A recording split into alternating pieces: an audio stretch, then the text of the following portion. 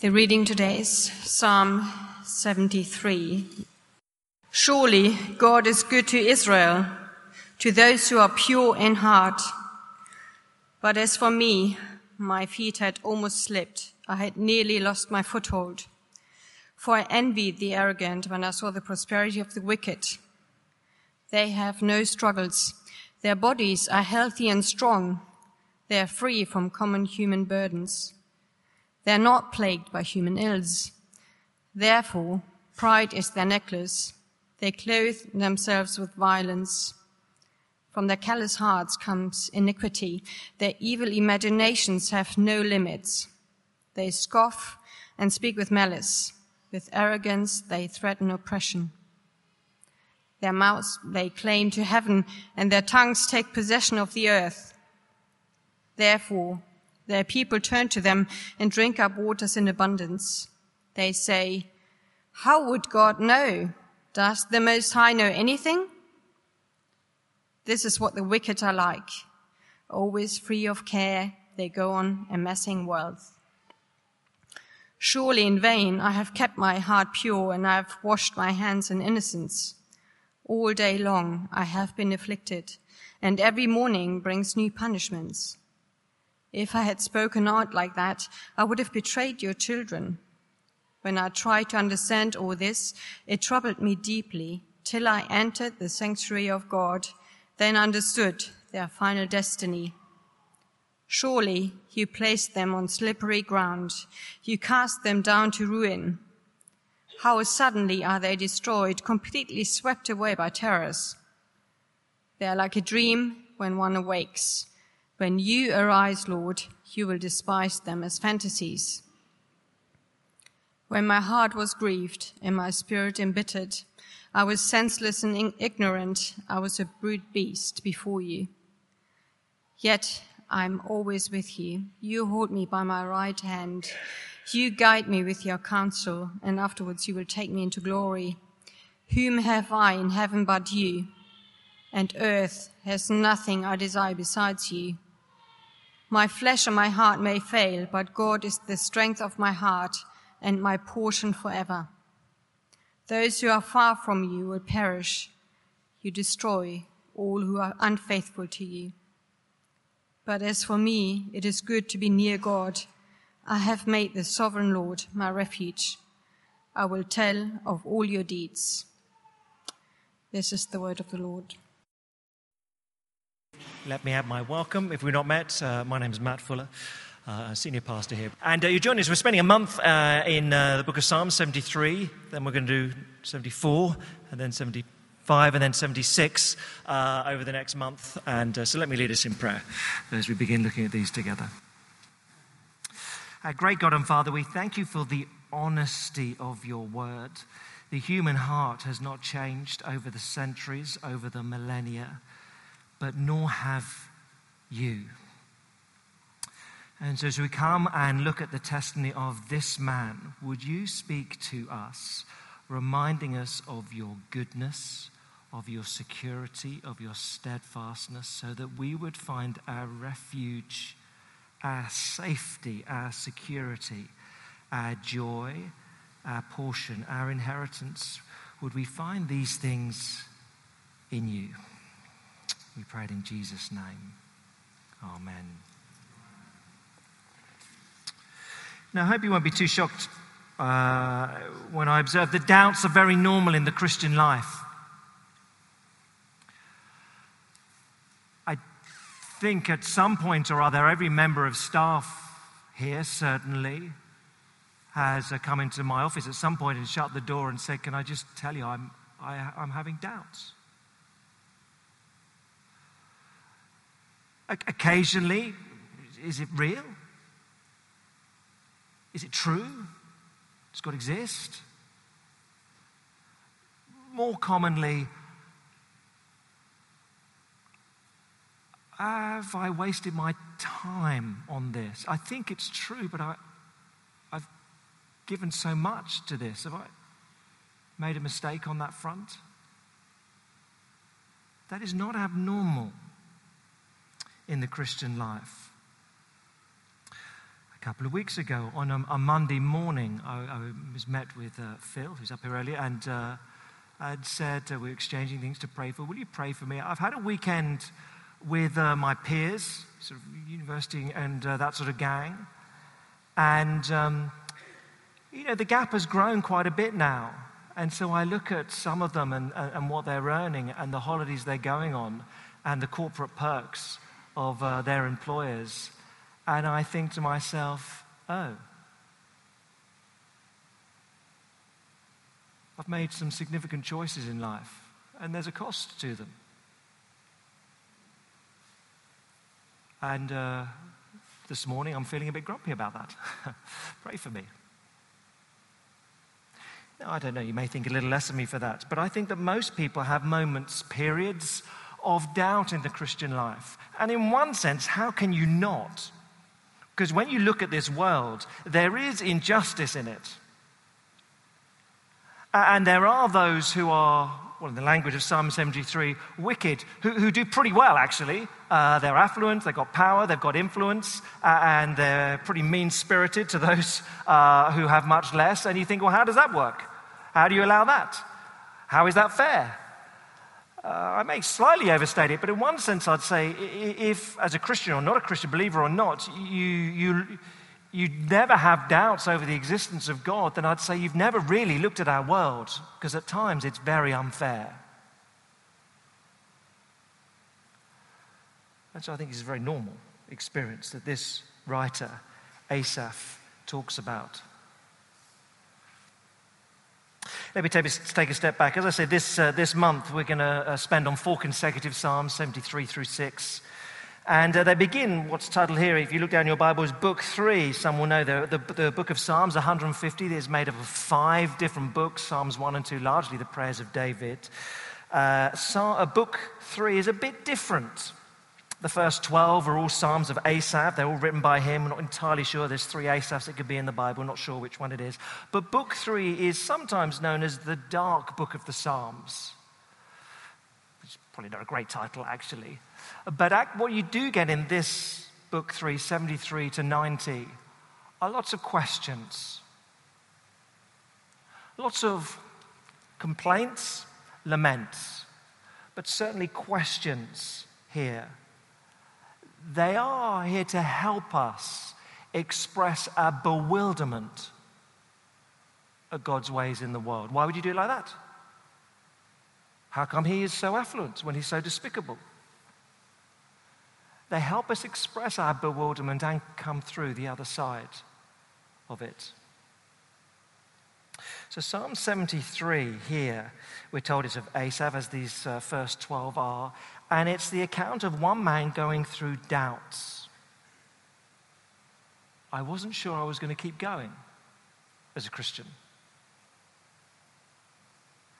And why is that? Well, he's experiencing some form of oppression. So there's a group of wicked people here. So verse 8, they scoff, they speak with malice, with arrogance, they threaten oppression. Verse 14, all day long I've been afflicted. So there are a ruthless group in his society, they're giving him and others, his community, a hard time. Now that in one sense is the content, but it's not the point or the focus of the psalm. The focus is the questions. That the fact that the wicked are doing so well, that's what gets him. See, it's not the fact that there are wicked people around. It is that, why is it that God allows them to do so well? And I'm trying my best to be a believer, and life is pretty hard. It's the issue, the question, the doubt. That's what gets him. That's the issue of the psalm. And he tells us really very early on in verse 2 or verse 3, it is the envy of those who are wicked that causes him to doubt. Okay. That's the issue here in Psalm 73. Here is a Christian believer who looks on those who are not following the Lord, and in fact some of them are pretty unpleasant. And he says, I envy them. And it's what causes him to doubt. Let me begin it. Verse 1 is the sort of summary statement over it all. Surely God is good to Israel, to those who are pure in heart. That's the sort of title, as you will, of the psalm. And that's where he's going to end up at the end of the psalm. But it's not a trite little phrase. He has to work very hard to get there. God is good to Israel, to those who are pure in heart. Really, there are two halves to the psalm, and let me try and summarize it this way and explain why I do so a little later on. But he stared at the carefree wicked, verses 2 to 14, and that's the problem. Okay? He stared at the carefree wicked, verses 2 to 14. And then the second half, he stared at the truth of God, 15 to 28. Now, I'll explain that as we go through, but really, there's a problem. He stared at the carefree wicked. The solution, he stared at the truth of God, 15 to 28. Let's work through the two halves. First, then, he stared at the carefree wicked, verses 2 to 14. So here's his experience, verse 2. But as for me, my feet had almost slipped. I had nearly lost my foothold. Almost slipped, almost given up. Why? Verse 3. I envied the arrogant when I saw the prosperity of the wicked. So it's not just that there's injustice in society. He's honest enough to say, actually, I was jealous of what was taking place. He envied the wicked. Well, that's the language that's how the translators have gone for it. That's quite a strong way of translating the Hebrew word. It's probably a spectrum. You could say wicked. You could just say faithless or unbeliever. It's only really context that allows you to determine how strongly you're going to translate it. So don't get stumbling that he's calling everyone who's an unbeliever wicked. Well, some of them are really very wicked. Some of them are just faithless or not believers. But he uses one term for everyone. But he says in verse 3, look, I was trying to live life as a believer, but I looked around and those who laughed at me for being a Christian, their lives looked easier. They seemed to be going great. They had no hassles, and I envied them. And it comes because verse 3, he saw the prosperity of the wicked. Slightly weak, perhaps. I kept on seeing the prosperity of the wicked, or I kept on looking at the prosperity of the wicked, or as I've simplified it, I stared at them. I didn't just look and go, oh, that's not fair, and look away. I looked, and I looked, until I looked at those who were perhaps immoral, and I thought, but their lives are good. And I stared at them until it really irritated me. And I thought, how can that be? And verses 4 to 12 describe what he saw when he looked at the faithless, the carefree people. We're not told. The possible setting for those is when the exiles have returned to Jerusalem, the city and the temple are being rebuilt under Nehemiah, Ezra. Possibly that. There are lots of taunts taking place. We're not entirely certain. But here's, in one sense, a description of some of the affluent in London. So verses 4 and 5, life is good. Verse 4, they have no struggles. Their bodies are healthy and strong. They're free from common human burdens. They're not plagued by human ills. No waiting in queues for these people. It's always first-class travel, of course. No ailments for them. They read about NHS waiting lists and think, what are these things? Why don't people all go to Harley Street? I don't really understand. No comprehension of a waiting list. No one here needs to look at a bank statement and think, oh, what's my account like? How am I going to squeeze through till next month? They've got no problems. Life is good, verses 4 and 5. And so they're proud, 6 and 7. Therefore, pride is their necklace. They clothe themselves with violence. From their callous hearts comes iniquity. Their evil imaginations have no limits. Well, they view most people just with disdain, because they operate in a bubble. Verses 8 and 9, so they mock. They scoff and speak with malice, with arrogance. They threaten oppression. Their mouths lay claim to heaven. Their tongues take possession of the earth. They scoff. So, these are people with the best lawyers. They can bully. They can intimidate.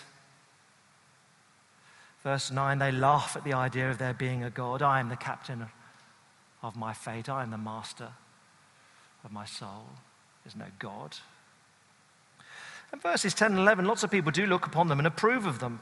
Verse 10, therefore their people turn to them and drink up waters in abundance. That's just a Hebrew idiom. It doesn't really translate. It's not like, oh, look, your life is good. I'll drink a whole pool of water. It's not, that would be a weird thing to do. It's they raise a glass to them, that sort of sense to it. There's approval. They say, how would God know? Does the Most High know anything? I can do what I want. Of course, sometimes you do get the sort of the newsworthy, obnoxious example. I don't know him personally, of course, but a Philip Green seems to sort of fit that sort of category. A lifestyle of a multimillionaire on his luxurious yacht. I'll buy a new yacht by emptying out the pension pots of ordinary workers on their £26,000 a year or whatever it may be. I'll just take their future. I'll take their retirement to have another yacht, because who needs three when you can have another one? They're the obvious examples, in one sense, of London wickedness, you could put it that. But in a much milder sense, it's easy to look upon those who don't follow the Lord Jesus and think, well, their lives seem fine. They've got no qualms about paying cash in hand and saving themselves some money. They're certainly not giving any money to Christian work to advance the gospel. They got more cash in their pockets. Look, here I am, a Christian trying to do the right thing, but I look at him and think, well, his life is carefree, isn't it? It's not fair. So Asaph summarizes their lifestyle and says, well, this is what the wicked are like, verse 12. Always free of care. They go on amassing wealth. And so 13 and 14, he summarizes how he felt. Surely in vain I've kept my heart pure and have washed my hands in innocence. All day long I've been afflicted, and every morning brings new punishments. I was utterly demoralized, verse 13. What is the point in following God if those who don't follow him, they have easier lives? What's the point in that? At verse 14, there's a personal edge to it. I have been afflicted. It's not just intellectual doubt here. This is not merely someone who says, well, I watch the news and I see the treatment of ordinary citizens in Syria and think, well, that's not very good. Yeah, he may well do that. But the thing that makes him rage is what happens to him personally. More miserable things on the news. Oh, people's lives are tough, aren't they? But my life, that's what gets him, verse 14. I've been afflicted. This is not just doubt in the library. This is doubt on the streets of life. I'm experiencing, I feel it personally. So, of course, just tangentially, it is worth observing that when doubts come, can Christianity be true? It's worth asking what else is going on in life. I ought to run a little full diagnostic here. Because often doubts come alongside, internal doubts come often from external circumstances. I'm sick. I'm out of work. I compare myself to others and feel hard done by. And that's when the internal doubts start to come up. Rarely is doubt merely an intellectual problem. It's circumstances that drive it. And so we can end up like Asaph here, complaining. It's not fair. So doubts, particularly perhaps if you're a Christian, doubts about the truth of Christianity, they are a mixture of the objective. There is a lot of suffering in the world. There is a lot of injustice in the world, isn't there? The objective and the subjective. How do I feel? How am I affected? That's what causes them. See, Asaph didn't like injustice, but his foot slipped when it affected him. When he felt envy. When he felt hard done by. When he felt that he was missing out. That's when his foot almost slipped.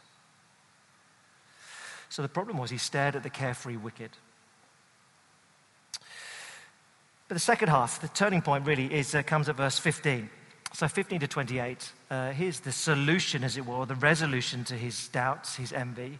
He stared at the truth of God, 15 to 28, okay? He stared at the truth of God. Now, there isn't the verb to saw, or he saw, or looked at, or stared in the second half, but I think that is the issue. There is a very obvious shift from verse 15. Verse 15, if I'd spoken out like that, I would have betrayed your children. All of a sudden, he's not just thinking about himself. He's thinking about other people. He's thinking about other responsibilities he's got. He says, I would have betrayed your children, Lord. Oh, well, that's new. Because that's the first time that Asaph has spoken of the Lord. Apart from the heading in verse 1, he comments upon what the wicked are saying.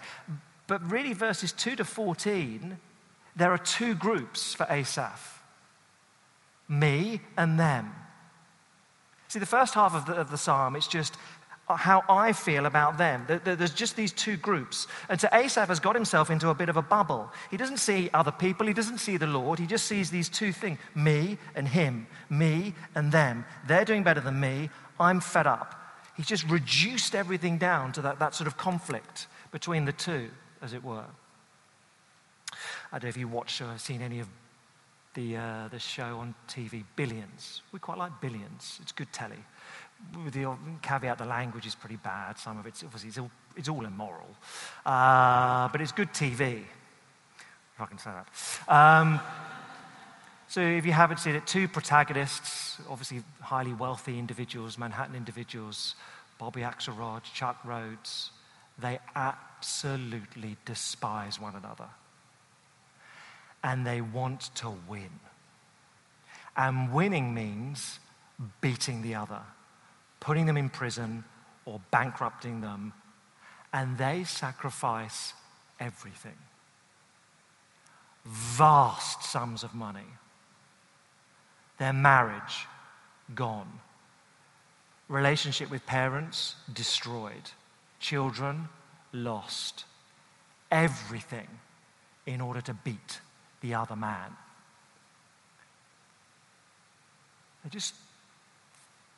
The world just closes. They're just caught up in this bubble. I will beat him. He will not beat me. They've just reduced everything down. And there's a sense in which Asaph is similar here.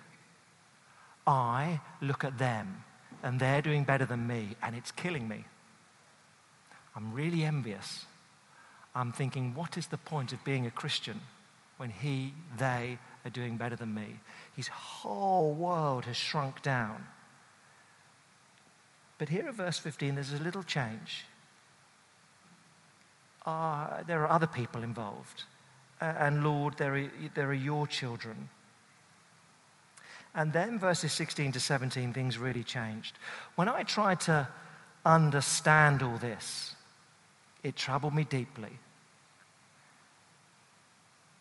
Till I entered the sanctuary of God, then I understood their final destiny. Things change when he goes to the sanctuary. Now, he is not saying that a day at a luxury spa in London, being pampered at the sanctuary, will cure all your ills, although it sounds very pleasant. The sanctuary, the temple, the dwelling place, of church, in simple terms. There he gained a fresh perspective. We're not told explicitly what happens when he went to the temple, the heart of Jerusalem's worship. He just says, I went there.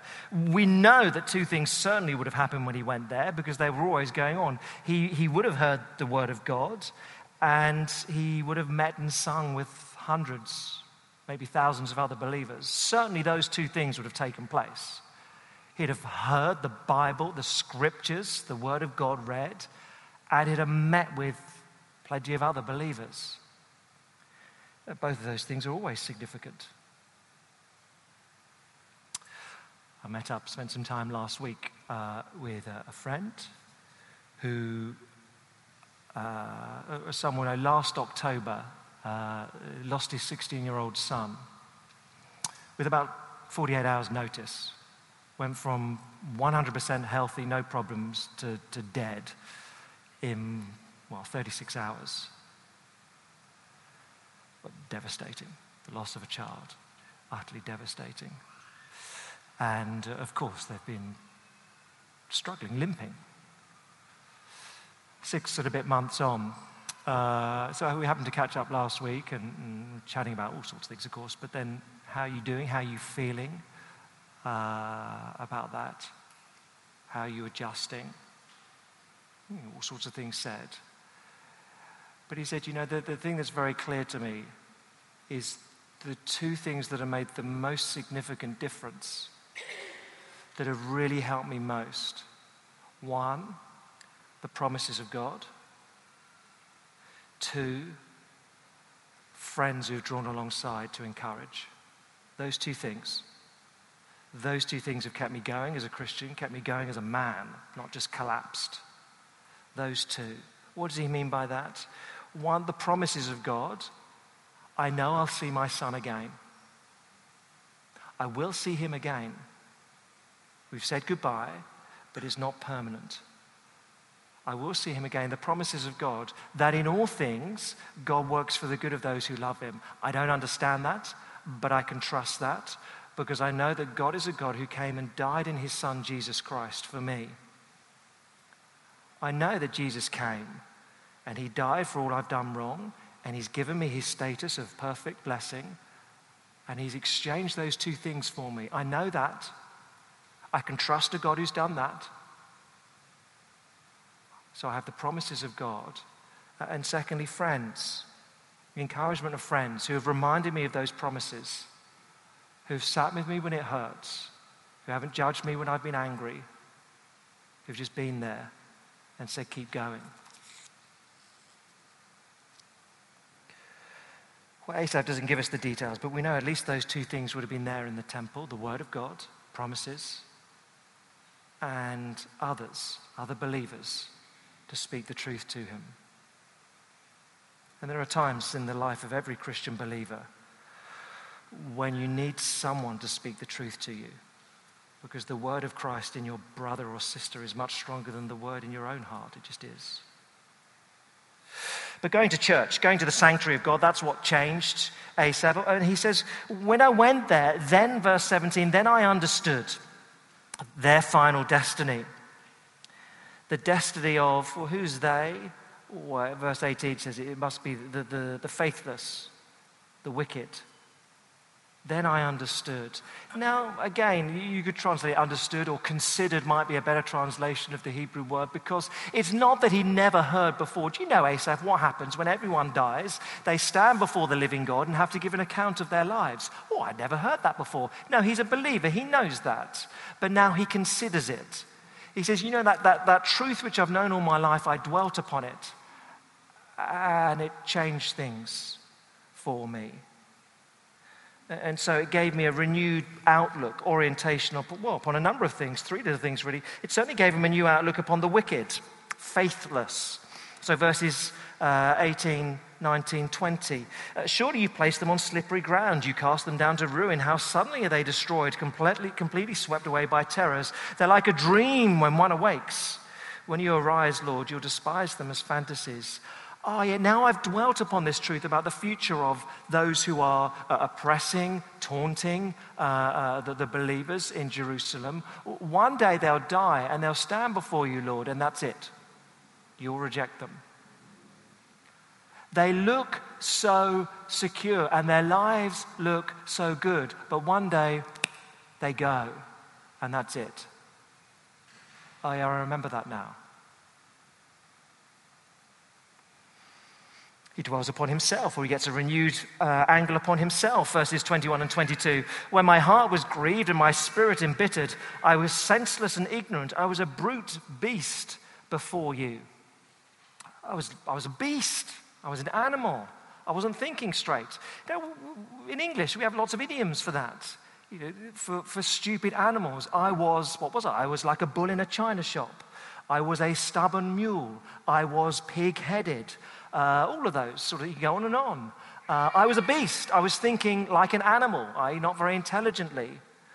Because, verse 21, my heart was grieved.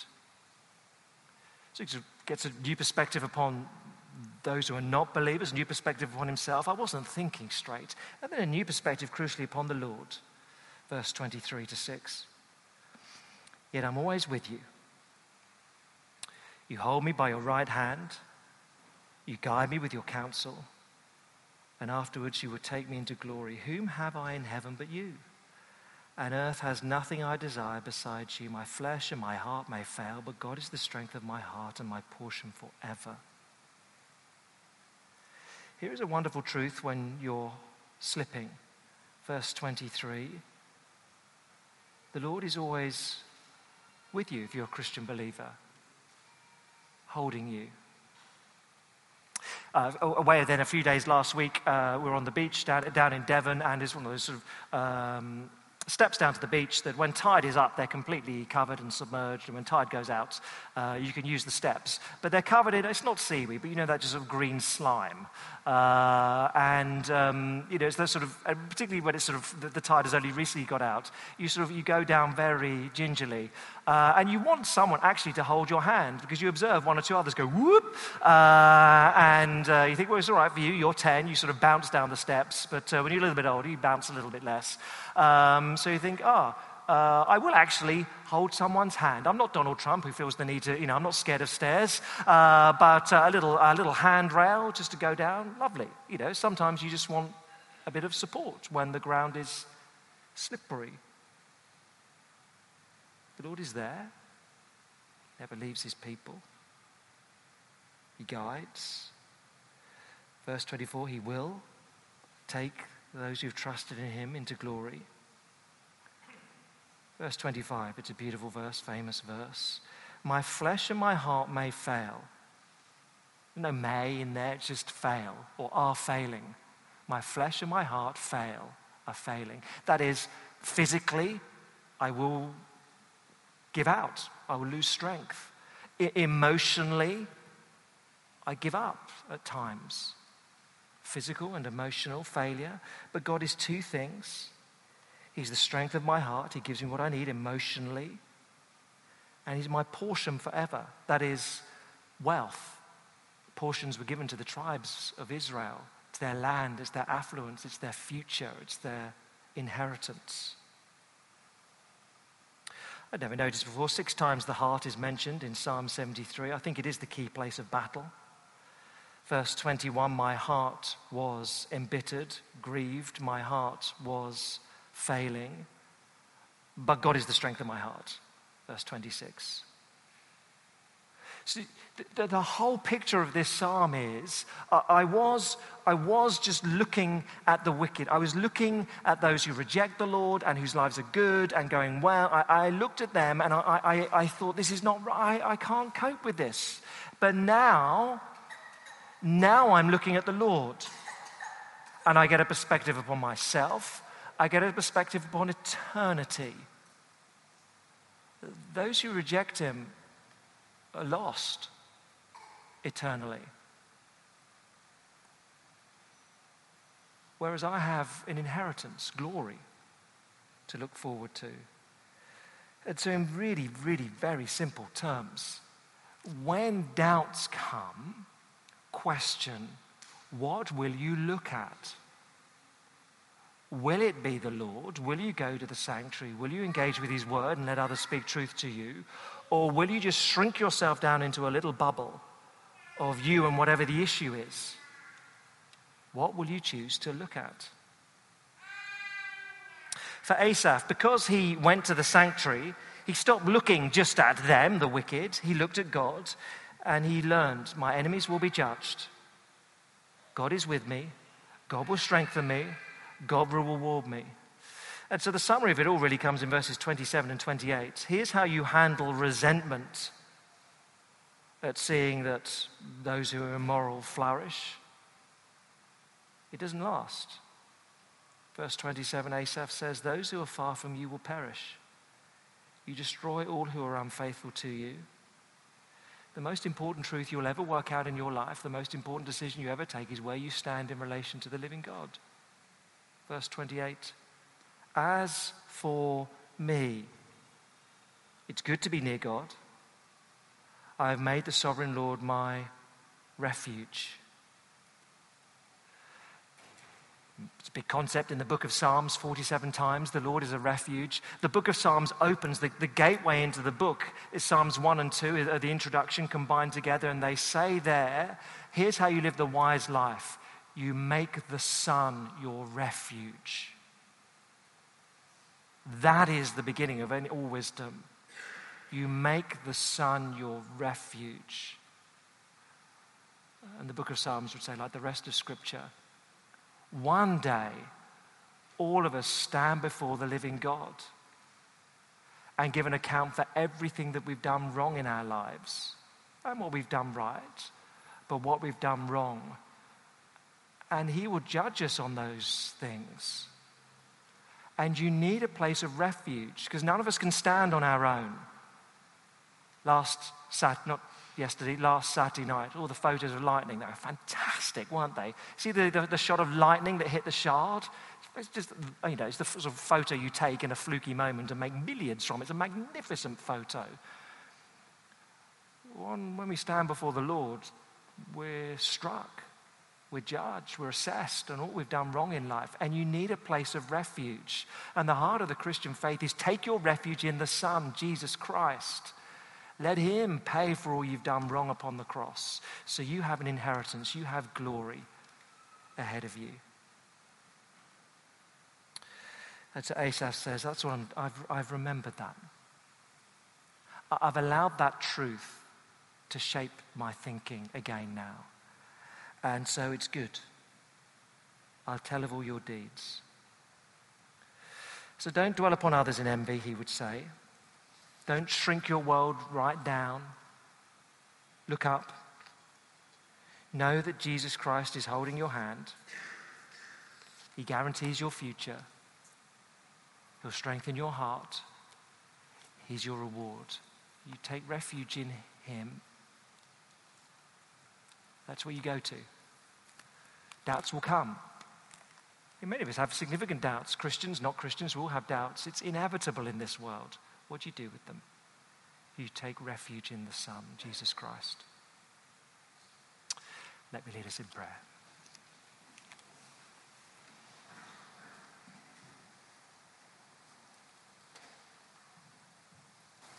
Father, again, we say thank you. Thank you for your honesty. Thank you for the honesty of the Bible, your word. That in this psalm and the next few, here are the questions of believers. How can it be? For Asaph here, how is it right that those who reject you and actually live immorally, how is it right that their lives are so good? Father, thank you for honesty. That's a question that many of us will ask, do ask, have asked. So would we look up? Would we look up and know that we have a refuge in Jesus Christ, who guarantees eternal glory, inheritance, reward, whereas those who reject him are lost? Would we know that you're holding our hand, you're offering us counsel, that in you we have all we need? Father, help us to be honest with our doubts and take them to you, we pray, in Jesus' name. Amen.